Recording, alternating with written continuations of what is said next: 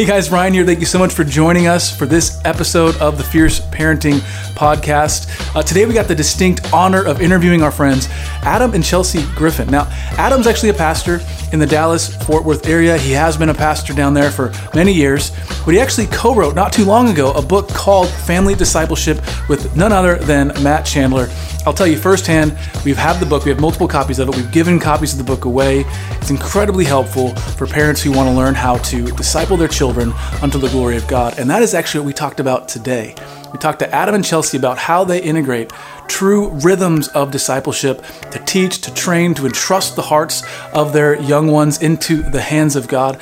And so today, I hope and I pray that you'll find something helpful in this conversation we had with Adam and Chelsea Griffin. And we'll see you on the other side.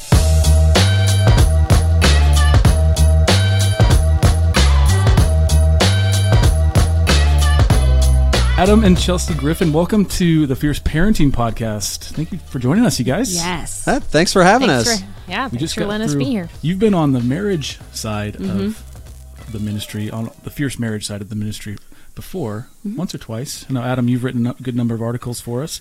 So it's exciting to have you on the parenting side. Yeah. Well, we're so excited. I mean, we love being married, but we also love being parents. Yeah, that's good. They go hand in hand. I like that you guys are fierce no matter what you do. Always. Parenting or being married, just doing it fiercely. We cannot escape the term. Selena came up with the word, and now it's my life. It is your life. That's great.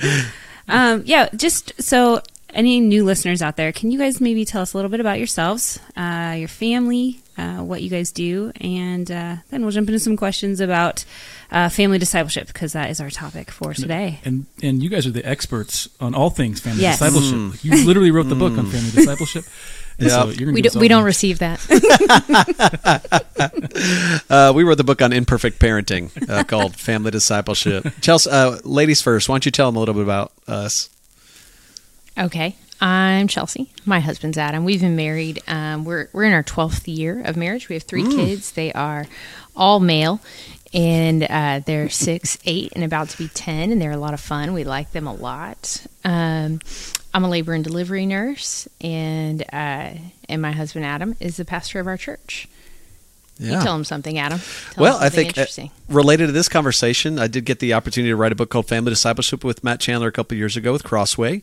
And since then, we got invited by our friends over at Knowing Faith, which is another great podcast. They invited us to start a podcast called the Family Discipleship Podcast. And so Chelsea and I, for kind of the first time in our marriage, we have our first kind of public ministry together. We've been counseling couples through premarital counseling for a long time. But now we're getting to do something together on a podcast with our friend Cassie, where we talk about spiritually leading our families.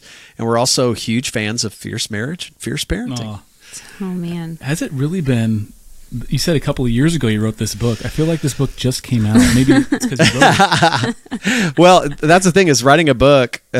We started writing the book 4 years ago, and it came out in August of last year. So it's just over a year that it's been released.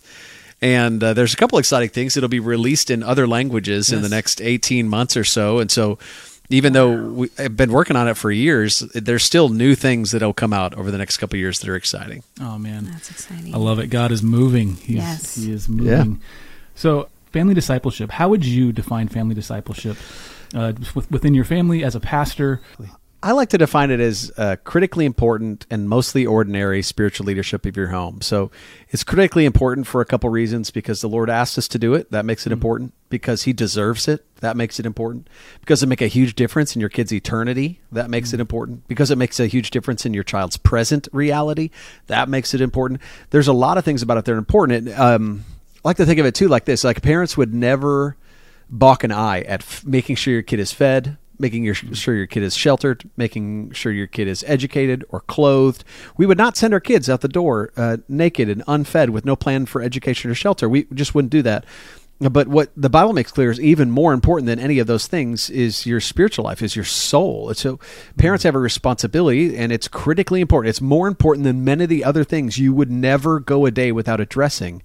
And so to me, it's critically important. And then we talk about it being mostly ordinary. That doesn't mean that sometimes it's not special, sometimes it's not fantastic. But to me, the best version of spiritual leadership is something that's very normal for your kid. So it should be a normal thing in your household, if you're a Christian family, to open the Bible together, or to go to church together, or to talk about the things of the Lord. This morning, my oldest son and I were talking through Philippians chapter 2 together. And that's normal. He's not going, wait, what? And why are we getting a Bible? It's like, that is an ordinary part of what we do. And it's in the, not the one time you talked about your faith with your kids, but in the million times you had tiny little faith talks or little family discipleship moments, or the million times you've gone somewhere with them and they've seen you pray or seen you open your Bible, seen you as a worshiper. That's the ordinary essence of family discipleship. So it is very, very important, but it's also best when it's mostly ordinary.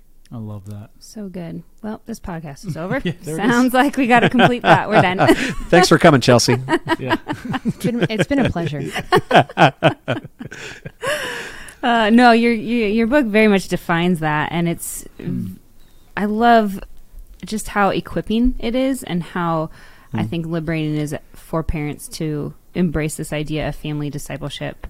Chelsea, as a mom, how do you implement this into your daily rhythms? You're a labor and delivery nurse, so you have hopefully some set hours. I don't know, things might be a little crazy right now. Maybe you can kind of speak to that.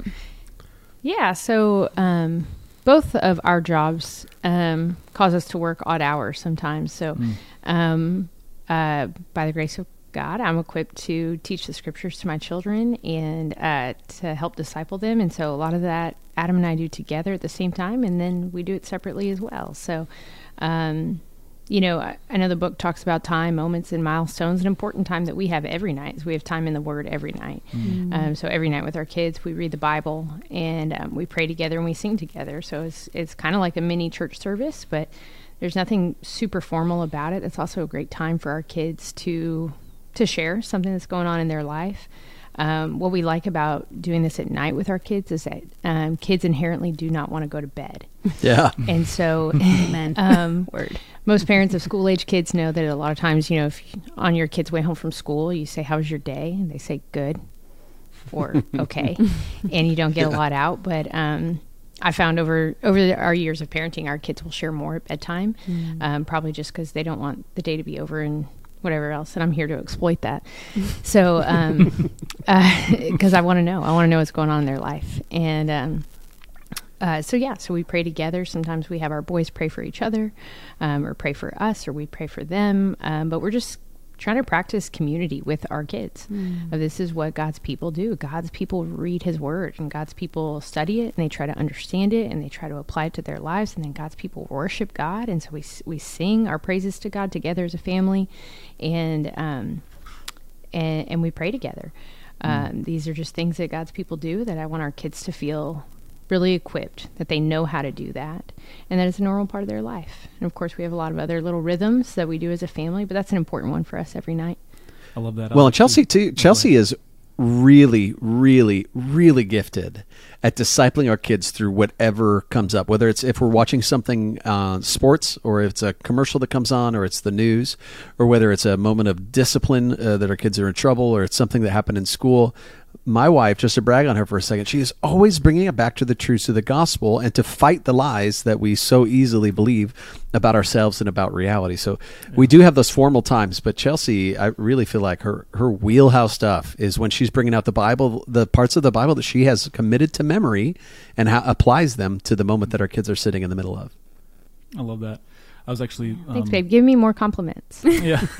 And she's pretty, and she smells Thanks. good. Okay, that's all around delight. I was waiting for something along the lines of that. Okay, great. Carry on. Yeah, I was listening to something recently where they were encouraging parents to really, like you said, Chelsea, to exploit those moments before bedtime, because that is, and it's also, and I'm not a cognitive, I'm not like a therapist or anything like that, but they said from a developmental standpoint, like that's where they kind of reground themselves after a day, right? That whatever they've gone through, you're kind of regrounding them in something, right? And as Christians, we're regrounding them in the things of God and in the relationship that we have with them as, co-laborers with Christ, right? Or a brother and sister in Christ. But I wanted to ask another specific question, and we'll move on to the milestones piece, I think. But how do you know what to read or how do you guys decide what to read with your kids, or what level of depth, or what level of study, or what pace, and what does that Bible reading time actually tangibly look like? That's a good question. Chelsea, maybe you could speak to a little bit of like what we've done at different times specifically, but I think in general, we've gone sometimes page by page. Okay, we read this page yesterday. We're going to read this page today. Sometimes we've done different books of the Bible in Advent. Sometimes we're doing an Advent book that leads to something. But we also might just be, what we've done the last couple of days is we've dealt with some discipline issues, is very specific scriptures that we feel like apply to what our kid is going through. And then at other times, honestly, Ryan and Selena, our kids, we've studied the Bible now. Our oldest is 10. So sometimes we're studying obscure passages where we're going, hey, you guys have studied the Bible a lot. You don't need to hear the David and Goliath story again at this time if you don't also know the story about Elijah and the she-bears. Let's get into it. Let's talk about some stories that maybe you don't know as much about, and try to find some minor prophets that they have known awareness of. But Chelsea, will you share a little bit about what some of the specifics? I'm thinking like the Armor of God thing we did on vacation last year, or the Proverbs that you did over the summer. Sure. So, man, how great is it that the amount of resources out there is endless. So there's a lot of great options. At the same time, it's easy to feel overwhelmed by that as a parent.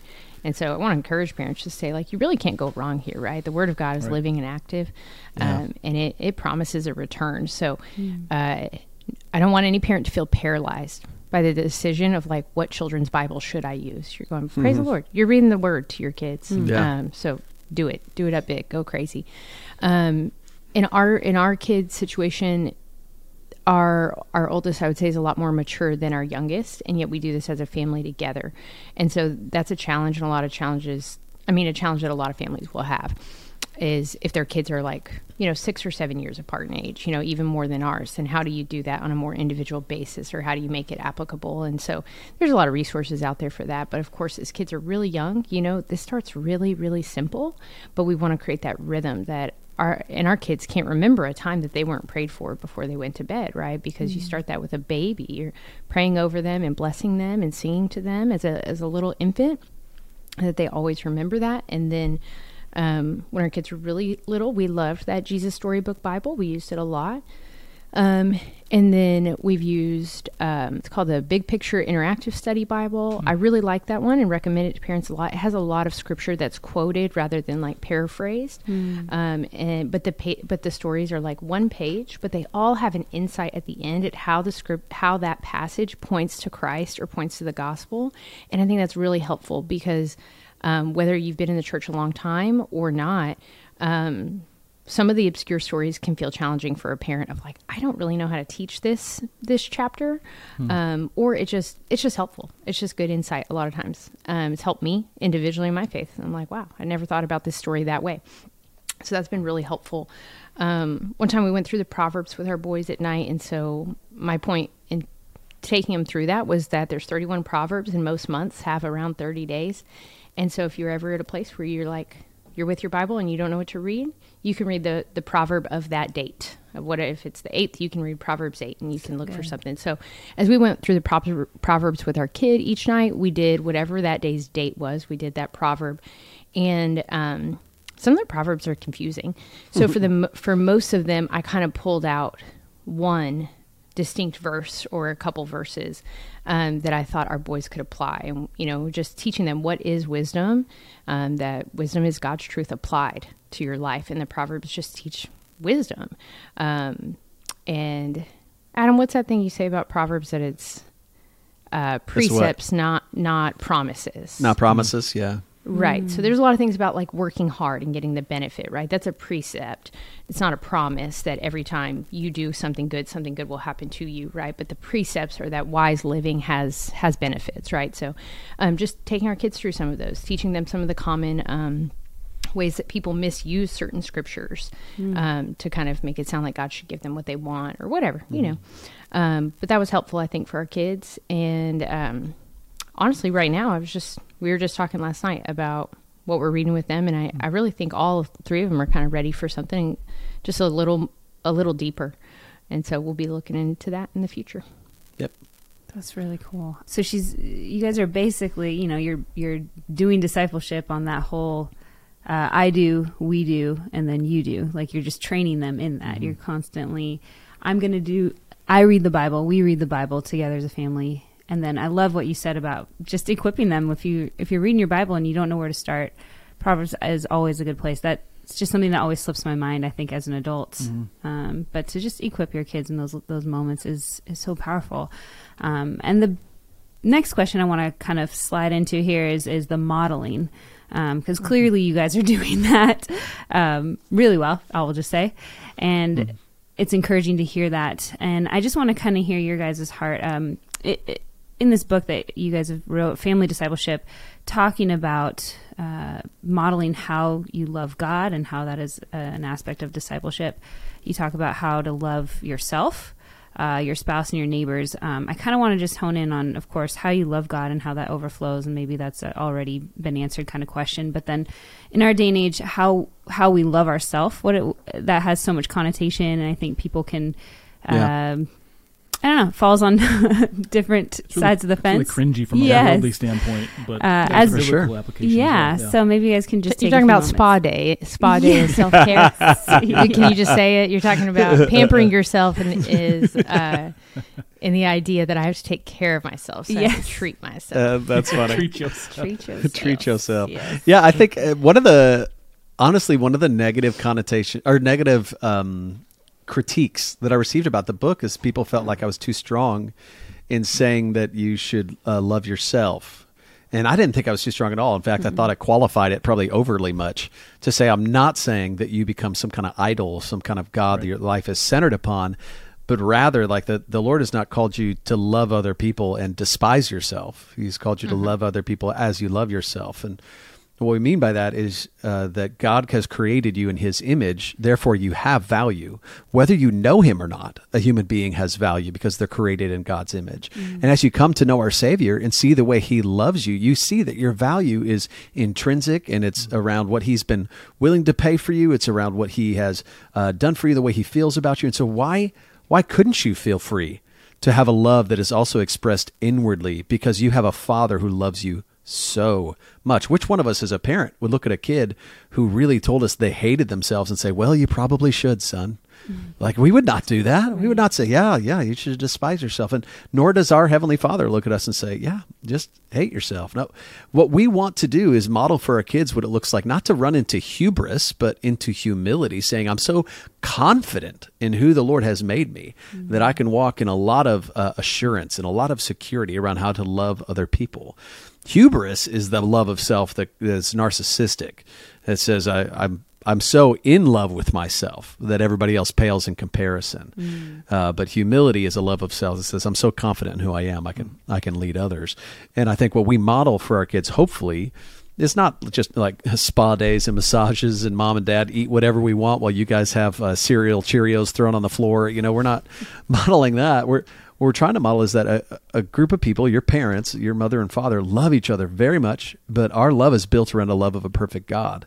Therefore, you're going to see us worshiping. You're going to see us reading our Bibles. You're going to see and hear us praying. And more than anything, what's more important in modeling is you're going to see us repenting because we're going to make mistakes and we're going to have to come back around and say, here's where Dad really messed up. And here's where Dad did not live out what he was supposed to, or sharing with our kids. When I was your age, I made that exact same mistake, and I needed to walk in repentance. I needed change. That's what our kids need. It's not a perfect parent. It's a repentant, godly parent. Yeah, amen. Was it Calvin who wrote in his Institutes, I think, is the something important, like knowing. That sounds like Calvin. Yeah. Like growing as a Christian. Growing, it has much to do with basic knowledge of God and knowledge of self, right? And that's, I think, having a sober view of the fallenness, my need for a Savior, but also the fact that I am made in God's image, and that's not just a throwaway line from Scripture. Like, that's important. Yeah, totally. Yeah, I think some of us have heard at some point a version of the gospel that's just a tiny bit twisted, but can really affect how we live. That idea that like you because you are a sinner, you're this worthless piece of garbage, but God in His mercy saved you anyways. That you were so sinful and just kind of so despicable, but God was so merciful and He saved you anyways to show you His glory and His kindness. And man, it is true that God saved us in his mercy. And I don't know if y'all have ever heard anything preached like that, but I know I have several times. And it matched some other negative messages I've heard before, and so it's easy for me to believe. But the reality is God the Father paid the highest price to get us back, to ransom us to himself. And so there's proof there that we have unbelievable value, because the value of anything is the price someone would pay for it, right? Yep. And so our value is proved by the price God would pay to get us back into relationship with him. And we think about our own children. If our own children were separated from us, what ransom would we not pay? What would we not give to get our own kids back? And so to walk around kind of thinking like I'm this heap of garbage, essentially redeemed, and God was nice to save me, but I'm worthless. That's the kind of thing that we really want to fight against. Yeah. It's not so that everybody is being pampered. It's the idea that you wouldn't preach something to yourself in your own head that you would never say to your children. Yeah. I would never tell my kid. I mean, I've struggled before with like feeling bad for people if people celebrate me on my birthday. And for some reason, I feel kind of bad for that sometimes. My counselor is going like, no, people should. God tells people to love other people. That means they need to love you. And I'm like, something doesn't sound right about that. And, but that is the reality, is God called us to love. So that means, and that we have value. So it's not right for me to preach something to myself that goes against God's word on that. That I'm worthless, or that I don't. Those kind of ideas that like you deserve nothing, but God was nice to you. And you're going, well, I hear what they're saying. I would never say that to my kids. We don't ransom our kids from their slavery because like they earned it either. But we also wouldn't say like, you are so worthless. You owe me everything now. Oh gosh, I'm so disappointed in you. No, we would say, I just love you so much. You're not garbage to me. Yeah. Say, I delight in you. So I love to provide for you, and I love to take care of you.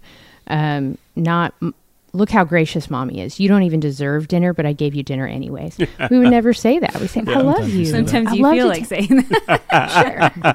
But the reality is you're going, I love you, and I love to provide for you. Not you're worthless, but I'm really nice, so I did it anyways. So that misconstrues God, and it misconstrues us. That's good. And what that does too is it's very grounding from a personal worth standpoint, like we've been talking about here, but ultimately that just points to just how awesome God truly is, right? That he would love us to that level. You said this in the book. You wrote, you can't do today's family discipleship tomorrow. When I read that, it wrecked me because procrastination is so easy, and there's always tomorrow, right? At least we think that. Yeah. And so define for us what you mean by the moments, like these discipleship moments that we can really well, I'll define moments in a second, but first you need to know that line is a twisted version of what my wife has written on the exercise room of our home, Chelsea, which says what? What does it say? You can't do today's workout tomorrow. You can't. There it is. You can't. Yep. And the same tomorrow's workout. The same is true as exercise. Like if you say, I'll run twice as much tomorrow, that does not equal having exercise today. And so if we disciple our families, or in it, just say, you know what, we'll read twice as many chapters on Saturday. We'll just wait till then. And think that excuses us from discipling our family today. That's a false comparison. Mm-hmm. So to say I can do this discipleship tomorrow is to say I won't disciple my kids. So when we talk about moments in the book, what we're talking about is leveraging everyday circumstances in order to talk about God's character, or to talk about God's characteristics, or to talk about godly character. What does it look like for me to live more like God? And in the Griffin home and the Chandler home, and what we talk about in that book is having unified language, so Chelsea and I can both use the same kind of phrasing when we address certain things with our kids, but also just being actively engaged with your kids enough to notice when there's an opportunity to share the gospel with them so that you might remind them of things that are true. That's moments. It's not reserving talking about Jesus until we have a moment that we have planned it, like family discipleship time, or reserving it until we're at church. But it's refusing to compartmentalize what we believe about Jesus and saying it applies to everything we do. Amen. Amen. I love that. So we have started doing family worship. Well, years ago we started doing family worship almost every morning, and sometimes in the evenings, and that's been transformational for us. And it's just become such a natural part of our day. And we oftentimes will forget. Not every family's there. Either they haven't known about it. Like when I didn't know about family worship until 3-4 years ago. And then I'm like, how do we possibly go without this as a Christian household? So I'm just already hearing kind of some of the people listening to this, watching this.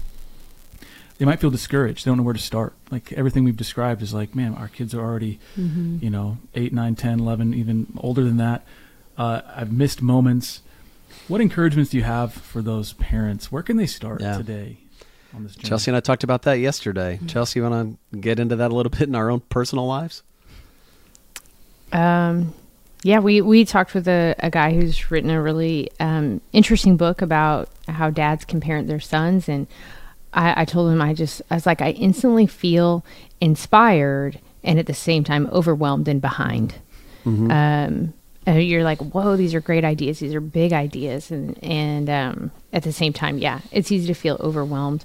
I think something we've talked about on our own podcast, I don't mean this harshly at all, but there is a reality that if it's God's command for us to raise our kids in the truth, and however old your kid is, you're listening today and you're going, oh, I haven't been doing it, you need to repent. That was God's command. You were supposed to be stewarding this child. And so you repent. And this is your opportunity to just exercise that faith in the gospel. There's forgiveness. God always wants us back. He always wants us to turn. That's that repentance. It's to turn and go the other way. And he wants us to do that immediately. He never wants that delayed. And so repent to God and to your children. And so if your kids have been watching cartoons in the morning and then you said, sorry, we're actually going to start reading and praying in the morning. You say, sorry, God says I have to make a change. And so you tell your kids, I wasn't obeying God. I wasn't being a good steward of my time with you. And I'm sorry for that. And so mom and dad are going to change. Right. And so we need to tell you we're sorry. And, but we have to listen to God on this. Yeah. And so if your kids don't like it, that's okay. I think there's an important distinction too there in what you're saying, Chelsea, that we're not saying we're apologizing for discipling you. We're apologizing that we haven't been already doing this. Not saying, I'm sorry you can't watch cartoons this morning. I'm saying, I'm sorry I've been letting you watch cartoons instead of knowing your Savior with me.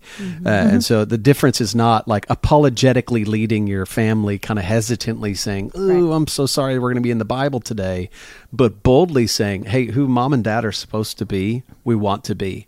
This is the command of Lord, and we do it out of joy, joyful obedience, not just out of some kind of dutiful, cold compliance, but because I believe this is better. And the Lord's asked me to do something better, and I'm sorry I haven't been doing it more before, but I think there are a lot of places to start, and I think it's like anything else. If you asked me tomorrow, Ryan, if I wanted to run a marathon with you next year, which I don't know if you're that guy or not but if you okay.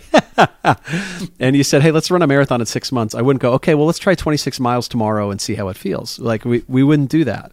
We would say, well, what's a good plan for us if we want to in 6 months be off and running? Like we want to be able to accomplish something really hard.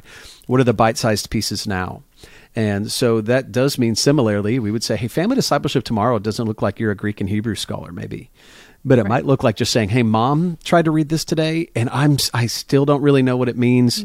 But kids, could you process this with me? Like, why do you think God would say this? What does it mean for us if it's true? Or picking up a family devotional or a book or a Bible and just saying, let's pick a bite-sized piece and let's just pray together. What would you like to see the Lord change? Okay, let's pray for those things. It's not as hard sometimes as we make it in our minds. We make it hard in our minds because we imagine that other people's version of it is the Frederick kid sitting around begging for more, going, oh, Dad, please don't stop. Please talk about more about your stop. teaching. Can we go play? The teaching is that they're like, Dad, will you write me a book? Will you write a book just to me? And, typically everybody has human beings for children, which means they are going to be resistant. It means they are going to have nights where they don't want to be engaged. It also means that a lot of times family discipleship seems really, really just ordinary, normal stuff, and it doesn't seem like it's changed their heart overnight. But it's those incremental, those degree by degree changes that we see in the kid, or speaking scripture into our kid every day that leads to life change. So, but to be fair, you wouldn't recommend that a family that's just deciding to do this, think, how can we grow? We can grow in our faith. Let's go ahead and read the last half of Daniel, right? Or let's read the book of Revelation, or whatever that. We talked about Proverbs a little bit. I know the Psalms some of the Psalms can have the same effect. Where would you recommend that family begins? Yeah, depending on the age of the kids, if they're older, I might start in the book of John and say John chapter 1, and let's get a Bible with cross references so we can see like where else is the gospel of Jesus Christ referenced in other places. So the Gospel of John, you start with verse 1 and say, in the beginning was the Word, and the Word was with God, and the Word was God. And I'd go, there's a cross reference here to Genesis chapter 1, verse 1. Okay, in the beginning was God who created the heavens and the earth. And then you're going, okay, so all this is connected, and it's going to tell me a story about this person who's the Word, and you're going to read through the miracles of Jesus. And I think I'd start, honestly, if I'm starting with a new believer, I go John, Acts, Romans. I go, who's Jesus? I go, what happened after he ascended in heaven? And then I go, how does that work out in the theology of the church? And I do cross references. To me, it's a great place to start, because then when you're reading the Old Testament, you can read it with Christ in view. Yeah. Now, people can also start really easily in the Psalms. They're bite-sized pieces of scriptures meant to stand alone. Some of them are difficult to understand, but a lot of them are either celebratory or they're lamenting. And every human being can relate to those emotions and the faithfulness of God, whether it's the hardest day of your life or the most celebratory. And that's also an easy place to start. Wow. Excellent. I love talking to you guys. I really want to have lots of questions around like gospel fluency in the middle of this, biblical literacy, worship around all this. What are the effects in our hearts? I think we're out of time for today. So I'm going to say this. You guys have this incredible resource, the podcast. It's just the Family Discipleship Podcast, correct? Mm-hmm. Yep, that's it. So listeners, go find that podcast. Listen to Adam and Chelsea talk about this stuff at length. Also pick up this book, Family Discipleship. It's been extremely helpful for us on this piece of our parenting journey. And do you guys have any other of those types of resources that you would recommend? John Tyson wrote a book called The Intentional Father. If you've got a teenage son and you're thinking about raising him to be a man, I think that's another a great resource out there. And then, like Chelsea said, pick up a Bible and read a Bible yourself. Read it with your kids. I think any inductive Bible study that you can do and then use it whatever level your kids are at is a great resource to be in as well. Awesome. Anything else, Sil? No. All right. Adam and Chelsea, thank you guys for joining us. This has been a joy. I can't wait to talk to you guys again. Yeah, it was a joy for us. Thanks for having us. Blessings.